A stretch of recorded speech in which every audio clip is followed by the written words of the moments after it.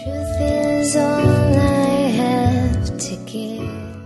Living Time by Dr. Maurice Nicoll, who I love devotedly, even though he is deceased back in the 50s. But I still love the man devotedly, and he lives on in his books, in my mind and heart, and hopefully in the minds and hearts of a lot of people who appreciate all that he gave, and he gave a lot. We find the attribute of unchangingness always associated with the highest level of conscious experience. The experiences of truth are always similar. That's true. The further you get into any religion, the more you find the similarities. If you just play around on the circumference of the wheel, it's all a big merry-go-round and a joke. But if you start to move into the center of it all, you'll find that there is an attribute of unchangingness. But unfortunately, to get to the center, you have to have one of the higher levels of experience and consciousness, or else you'll never get there. You'll spend all of your time whirring around on the wheel, the circumference of the wheel. There is the changing mind following time and change, and the unchanging mind behind it. There is the order of natural reasoning that goes with changing phenomena, and another above it. For examining what caused me to admire the beauties of bodies, celestial or terrestrial, and what I used in judging things changeable, and in pronouncing this ought to be thus and this not. Examining, I say, what was the cause of my so judging, seeing I did so judge? I found the unchangeable and true eternity of truth above my changeable mind. And thus, by degrees, I passed from body to the soul, which perceives through the senses of the body, and thence to its inward faculty, to which the bodily senses communicate external things, and so far even beasts possess this. This is the imagination in the original sense of the word. The senses lead into a receptive image-forming organ, which we possess in common with the beasts. Beyond this is the reasoning faculty, to which is referred for judgment whatsoever is received from the senses, and when this found itself in me also to be a changeable thing, it raised itself up in its own understanding, and drew away my thoughts from the power of habit, withdrawing itself from those contradictory phantasms, that so it might discover what that light was, whereby it was bedewed, when, without any doubtfulness, it cried out that the unchangeable is to be preferred to the changeable. Whew! Man, I don't know who he's quoting yet, but whoever he's quoting is messing with my brain. These people write the longest sentences. Now we're so stupid. I mean, seriously, I don't mean to be offensive, but you can't talk about how stupid we are without being offensive to stupid people. And if you've got a lick of sense, you know that our entire culture is so dumbed down. You look at a 6th grade test. This is true. You look at a test to pass from 6th grade, back in the 1800s in the United States. And most people today, most college graduates today, could not pass the test. Now that's a fact. What can I say? That's just a sad fact. You read something like this, there were people understood this without any difficulty. Now, you have to go over it 6 times, you have to look up half the words, and then you have to scratch your head and go, what? And then you have to imagine that you understand it. That's the only way to get through it. Just imagine that you understand it. I'm sorry, but that's how it is. In these words, Augustine. Oh, okay, it's Augustine. No wonder. Augustine was a Mensa. Before they had the Mensa Society, Augustine was a Mensa. If you've ever read any of Augustine's City of God and all of his confessions and things like that, this guy could make you crazy. He was so intellectual and so intelligent that, he was like the Mozart of intellect. And all you can say is, okay. I mean, I've read a lot of his books, and have to read the books over and over again. I have to read passages over and over again. And then after I get it, I say, yeah, okay, so what? Mainly because he's trying to prove things to people that I'm not one of the people. I'm already on his side. I already agree with what he's got to say. And so he doesn't have to prove anything to me. But to whomever he's trying to prove it, they don't read it. And if they do, they don't understand it. Sorry, Augustine. He's a saint now. He was just an annoying person when he was alive, but now he's a saint. In these words, Augustine describes the ladder of levels in man as known by him through his own experience, and the similarity between his description and that given by Plato is evident.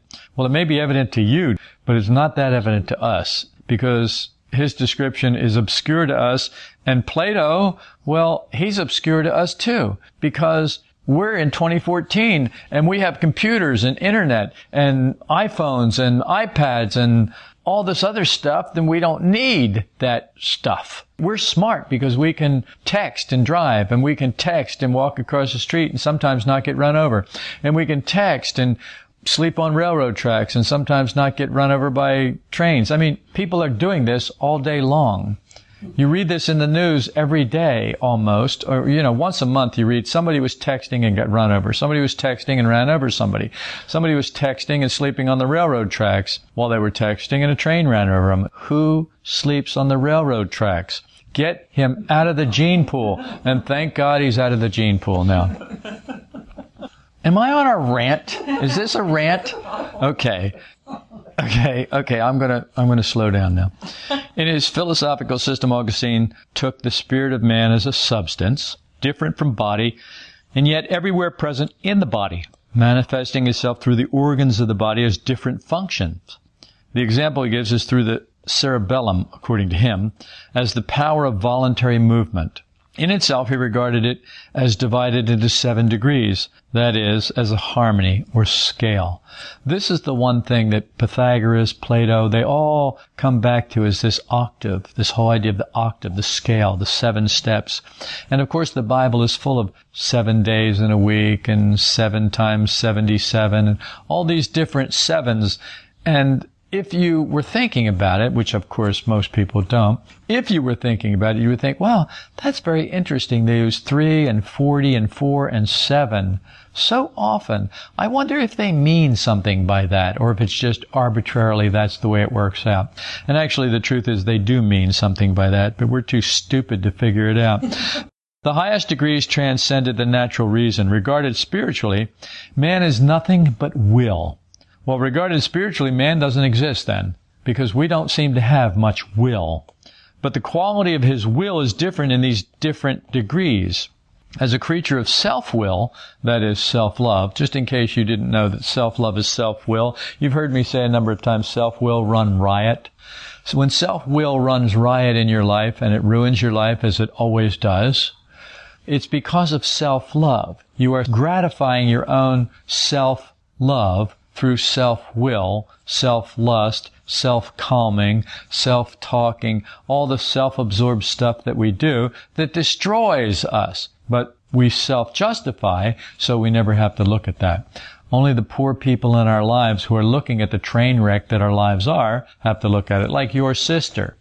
You look at her recent marriage and you go, can you not see the red flags? This isn't going to work out. This guy is an idiot, and you're a bigger idiot for marrying him. Now, of course, you wouldn't say that to your sister because, well, she's your sister. But I would say that to my brother, which is probably why my brothers and sisters don't talk to me anymore. As a creature of self-will, that is, self-love, he has no being, no real existence. How could you have any being or real existence if you're chasing every leaf that is blown by the wind? And that's what you're doing when you're gratifying self-love. But hey, don't listen to me. Go figure it out yourself. He is only the lowest level of himself. He has no center of gravity in himself, an idea which seems at first sight paradoxical. His truest being lies in the topmost degrees in the scale of spirit, and unless these degrees begin to open in him, we are told he is incapable of even doing good. The source of all truth lies in unchangeable truth. But in our world today, there is no absolute unchangeable truth. Everything is relative. Why? Because we're stupid. That's why. Stupid means slow to apprehend. And we are very slow to apprehend because we hardly ever apprehend. And if we do, it's only because we've been bludgeoned by life and we have to either apprehend or die. So the source of all truth lies in unchangeable truth, which is above the level of reason, and it is the internal perception of this unchangeable truth that endows man with the highest grade of being. Unfortunately, we put no faith in this internal perception and all faith in external reasoning and logic, which is why I say we're stupid and why I say things have been dumbed down and we have devolved intellectually and obviously spiritually. This unchangeable truth is the divine logos or ordered plan, and in identifying knowledge with the logos or word, Augustine is in agreement with the Platonists, that is, the people who follow Plato. We must understand that the perception of this truth is an internal experience. Well, no wonder we're not having it. We are so on the circumference of life. We are so glued to the senses. We are so attracted by everything out there that we hardly have any internal perception. And when we do, it's because we had a bad pizza with bad anchovies on it, and we start to feel bad, and then I feel bad. That's our internal perception, how we feel. Or she left me, or he left me, and so we feel bad. This is not the internal perception we're talking about. We're not talking about your emotions or how you feel inside. We're talking about a higher perception, being able to perceive something higher in yourself, not just negative emotions. It is not of the same nature as external truth, which comes from the direction of the senses, or when we reason about the outer nature of things. Some writers have said that all true knowledge must be born in man, and that he cannot have any real knowledge, even of nature, apart from this, because the natural reason can only trade in the outside surface of things, take measurements, weigh, etc., but cannot in this way reach the understanding of any person or thing. You may be the most knowledgeable person in the world about something, but that doesn't mean you know diddly about a human being or a thing. It just means you have collected a lot of knowledge and a lot of facts, and you may be able to spew them. I remember one time I knew this guy, Ernie. He's dead now. He was a musician, piano player. He was probably one of the greatest piano players I'd ever met. He was a studio musician, recording musician, studio musician. So he would get hired and he'd go to this place and they'd say, okay, play this. And he'd have to play it. No trials, no practice, no nothing. He'd have to play it. He could sight read better than I can sight read words. He could sight read music. I asked him one time, can you play this? He said, I can play your laundry list. And he could. He could play your laundry list and it wouldn't sound like Chinese music.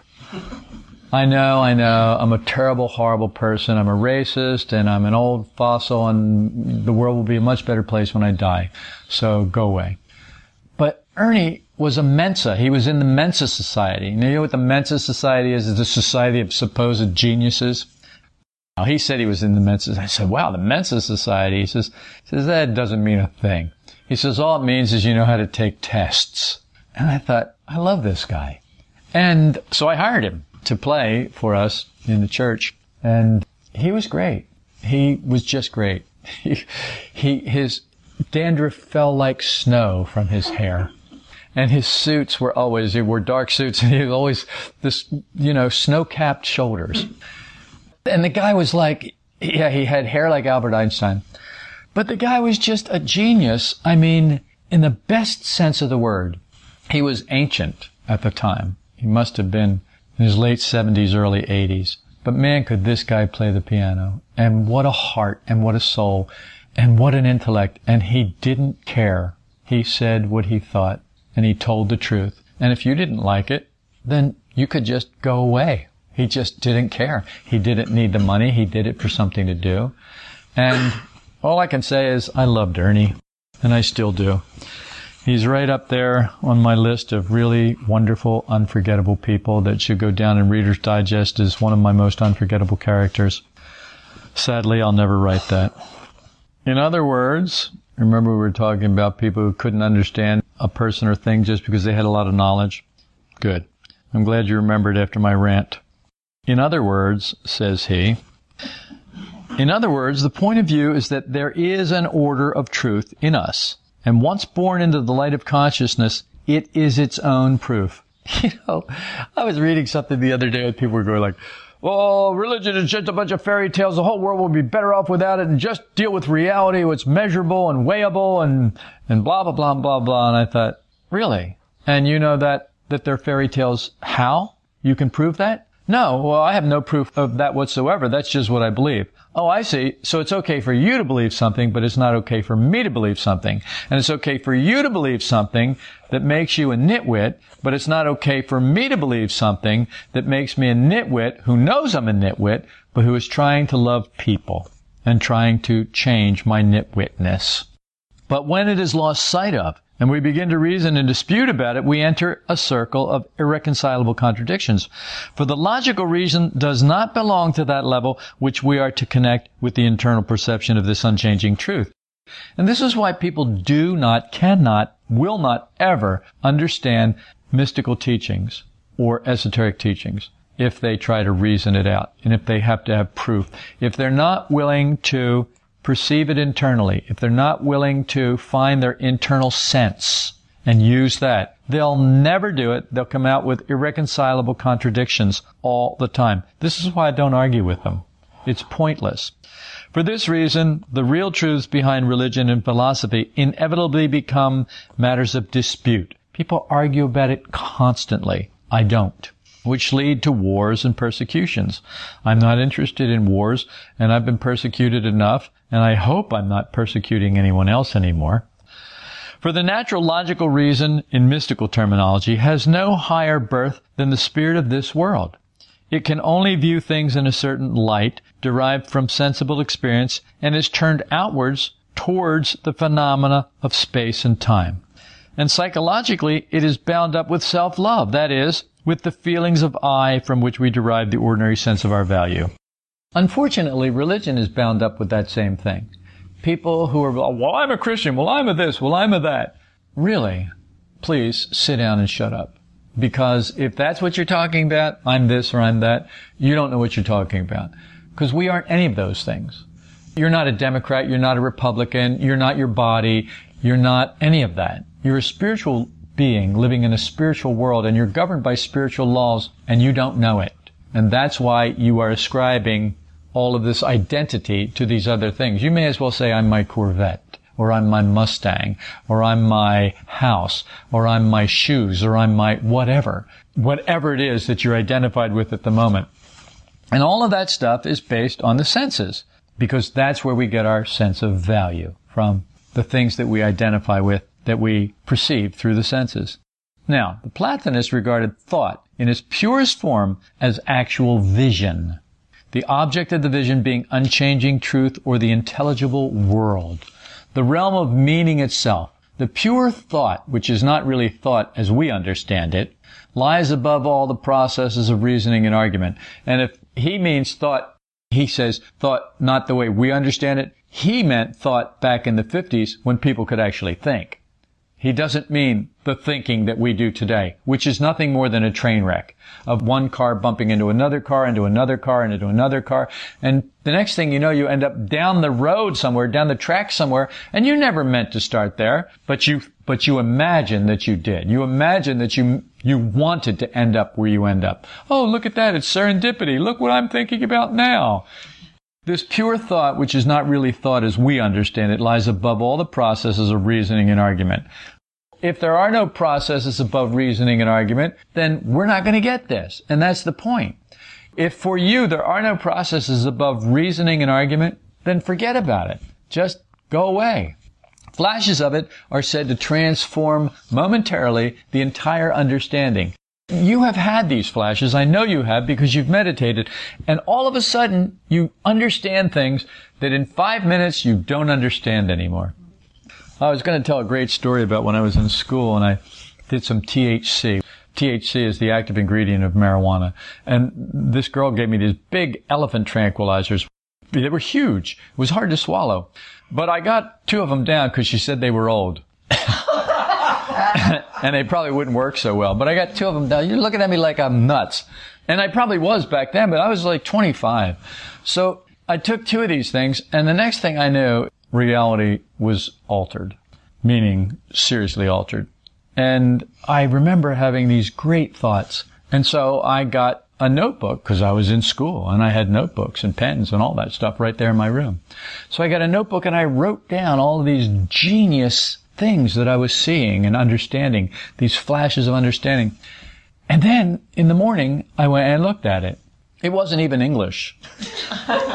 It wasn't anything that, it wasn't even hieroglyphics. It was nothing. It wasn't Arabic. It was nothing I looked at that and I went, they were such great thoughts. I remember how great they were. But there was nothing there. So. Too good to put on paper. What I'm saying is that we have these flashes of it are said to transform momentarily the entire understanding, and drugs don't do that. Although I do recall one time doing a drug that enabled me to see the trees breathing. When I went and told other people, look, the trees are breathing, they said, of course they are, you idiot. They're alive. And I thought, now this guy doesn't get it. I mean, he really didn't get it. I was breathing with the trees and the trees were breathing with me. There was no difference between me and trees and me. But he got it on this other level, this level that we're talking about of reasoning. And I got it on this level of experience that was simply an experience and could not be, it could be talked about, but unless you had the experience, you didn't get what I was talking about. So now that you know that I used to do drugs, you can understand why I am the way I am, whatever that means. This is the transforming power latent in man, that is, a higher level of conscious experience. The later Platonist took the view that every contact with the intelligible world, or world of ideas, transformed the soul. I believe that because it is my experience, which ultimately could reach the degree of comprehending the whole perfection of the intelligible universe. In this breadth of insight, we are told evil disappears merely because the true and necessary relation of everything is seen aright. You know, Gurdjieff said there is no such thing as evil, or something like that. Conscious evil. And I believe that that is true. I believe that if you are ultimately conscious of the truth, and that's the only thing to be conscious of, why would you want to be conscious of lies? Why would you want to be conscious of shadows or imagination or untruth? The only thing worth being conscious of, and people talk about consciousness, is like, well, who cares? Consciousness of what? If it's not the consciousness of absolute truth, then what good is it? That is the ultimate aim for every human being. And if you have that, then evil disappears merely because the true and necessary relation of everything is seen aright. Once you see things as they actually are, what is evil? There is none. It's when people don't see things as they actually are that they do wicked, evil, stupid things to themselves and to each other. I would call the reader's attention to the point that if we believe a higher level of consciousness is latent in man, any experience of its activity must act in a direction entirely different from what is usual. Does this make sense? Well, good. In following the evidence of the senses, we accept the sum of reality, more or less, as lying on the side of the senses. This is exactly what I was talking about. Some go, why don't people just leave all these fairy tales and this mystical crap alone and just deal with the reality that's here and now? What's real? What can be weighed? What can be measured? What can be seen? What can be tasted? What can be smelled? What can be heard? That's what's real. All the rest of it is not. So clearly, we rely on the side of the senses. That there's anything else more real in its effect is not something that we can easily be convinced about. This guy wasn't going to be convinced about it at all. He was out there hammering wildly against somebody who had said something about the Bible. But in noetic experience, and you remember what noetic experience is? Noetic experience is the higher experience of direct experience. Okay. But if noetic experience is possible, it must come from another side, and so must involve a reversal in ordinary process. So if now we get all of our information from the senses, we need a reversal of that ordinary process. Here we are dealing with a question which does not belong to the order of time. And remember, we are living time. So this is about time because we are stuck in time. And we're stuck in time because we so rely on the senses, and we're glued to all the changeableness that only happens in time. Outside of time, there is unchangingness. Inside of time, everything is changing. If we believe in the temporal progress of man, then we also believe that he will eventually discover all possible truth. From this point of view, one sees truth as something lying far ahead in time, towards which mankind is pressing always moving toward that. Except we look at our history and we see that's not what's happening. We move toward it a little bit and then we fall back, and then we move toward it a little bit and then we fall further back. For example, when the library in Alexandria, Egypt was burned and all of the wisdom of the world that had been collected there was lost, we entered a very dark period, and we had to rediscover all that stuff that was lost because people couldn't build on what went before. It was all lost. Someday we think people will find out everything. Right.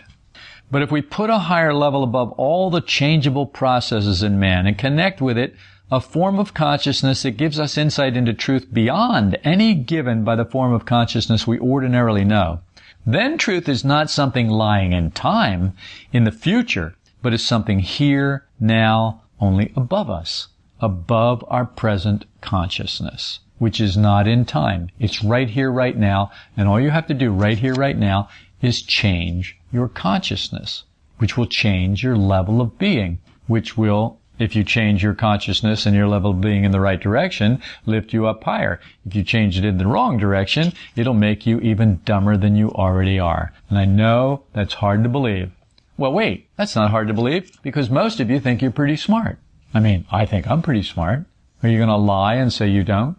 I mean, if you don't think you're pretty smart, if you don't think you're smarter than most people, then why do you argue? And if you do argue, my question is, how can you think you're smart? If you argue, you can't change anybody else's mind. So how can you possibly think you're smart if you argue? And yet, we think we're smart and we argue about the things we think we're smarter than other people about. Okay, now I've gone from preaching to meddling, so I'll back off a little bit. I don't want to make you too nervous. For some people, it is difficult to think except in terms of time. They cannot conceive orders of existence or degrees of understanding or levels of consciousness as forming part of some inherent structure of things always present. To think from this latter standpoint requires, I repeat, something of a reversal in our customary way of thinking. To this, I will return in a later chapter. Okay, well, Dr. Nichol, I'm not sure whether we should return in a later chapter at a later time, or whether we should, most of this whole recording now is just my ranting, and we have very little of what Dr. Nichol said, except that he did get me ranting. The fact is, we're going to stop here. We're not going to go any more with Dr. Nichol. We'll pick up a little bit later. But what he's saying is, we're stuck. We are stuck like a fly in amber, or like a fossilized dinosaur. We're just stuck, and we don't know it, any more than the fossilized dinosaur knows it's dead and it's fossilized. We're stuck, we don't know it, and there's something above us. Gurdjieff used to say, you got to catch the rope that's right above you. At every moment in time, there is this rope dangling just above you. And if you will stop going backward and forward on the timeline and look up, you'll see there's something above you. Reach for that. And this is what meditation is. Meditation is reaching for that. Okay, meditation should be reaching for that. For probably the majority of people, it's not reaching for that at all. It's lowering their blood pressure. It's relaxing. It's unstressing. That's all great. Enjoy yourselves. But we're talking about something entirely different. We're talking about reaching a level of reality that is beyond anything that we currently know. We know about it, but we don't know it in an experiential way. Yet, most of you have tasted it. Even in flashes, you have tasted it. And that's why you're still with this. Because the truth is, who would read this stuff if you had no experience whatsoever? But there's something in you that says there is more. And something in you says, I know because I have found more. And I know because this is empty. I've been there, done that. This is empty. After you do it the 19th or 20th time, you start to get it. Okay, this is the same thing. Okay, Curtis doesn't, but other people do. Well, some people do. The point is, there is something else. And it's right here, right now, but it's not on this horizontal timeline that we live on. And in order to find it, you've got to withdraw your attention from this horizontal timeline, and through internal senses that we know very little about, that need to be developed, and the first one that needs to be developed is the ability to concentrate. That's the first internal sense that you need to develop. You need to develop the ability to concentrate your mind on something. Not something out there, but something in here. Even if it's just your breath or your heartbeat or your pulse, whatever. Find something that you can concentrate on and sharpen and strengthen your concentration. After you've done that, then a whole world opens up, a whole internal world opens up to you, where you have the ability to actually spend time inside of yourself looking around. Now, who would do that when Scarlett Johansson is coming out with a new film that's really exciting? And who would do that when the World Cup is going on? And who would do that when, you see, what I'm saying is people are just glued to out there. And this is something entirely different. The supposed evolution of man, if it's attached to out there, it's not working. But the real evolution of man is an internal thing, a spiritual thing, a psychological thing. And that does work, but you're not going to really see the results of that because it only works for individuals. It doesn't work for towns or cities or even groups this small. This group is not going to have a group experience of altered consciousness. You may for a moment, but it's not going to last long. You have to follow it up individually, internally, by making effort. And that's the problem. E-F-F-O-R-T. Why are there so many F's in that word? I can tell you why. Because it's effing hard. And that's why people don't do it. I'll probably cut that part out.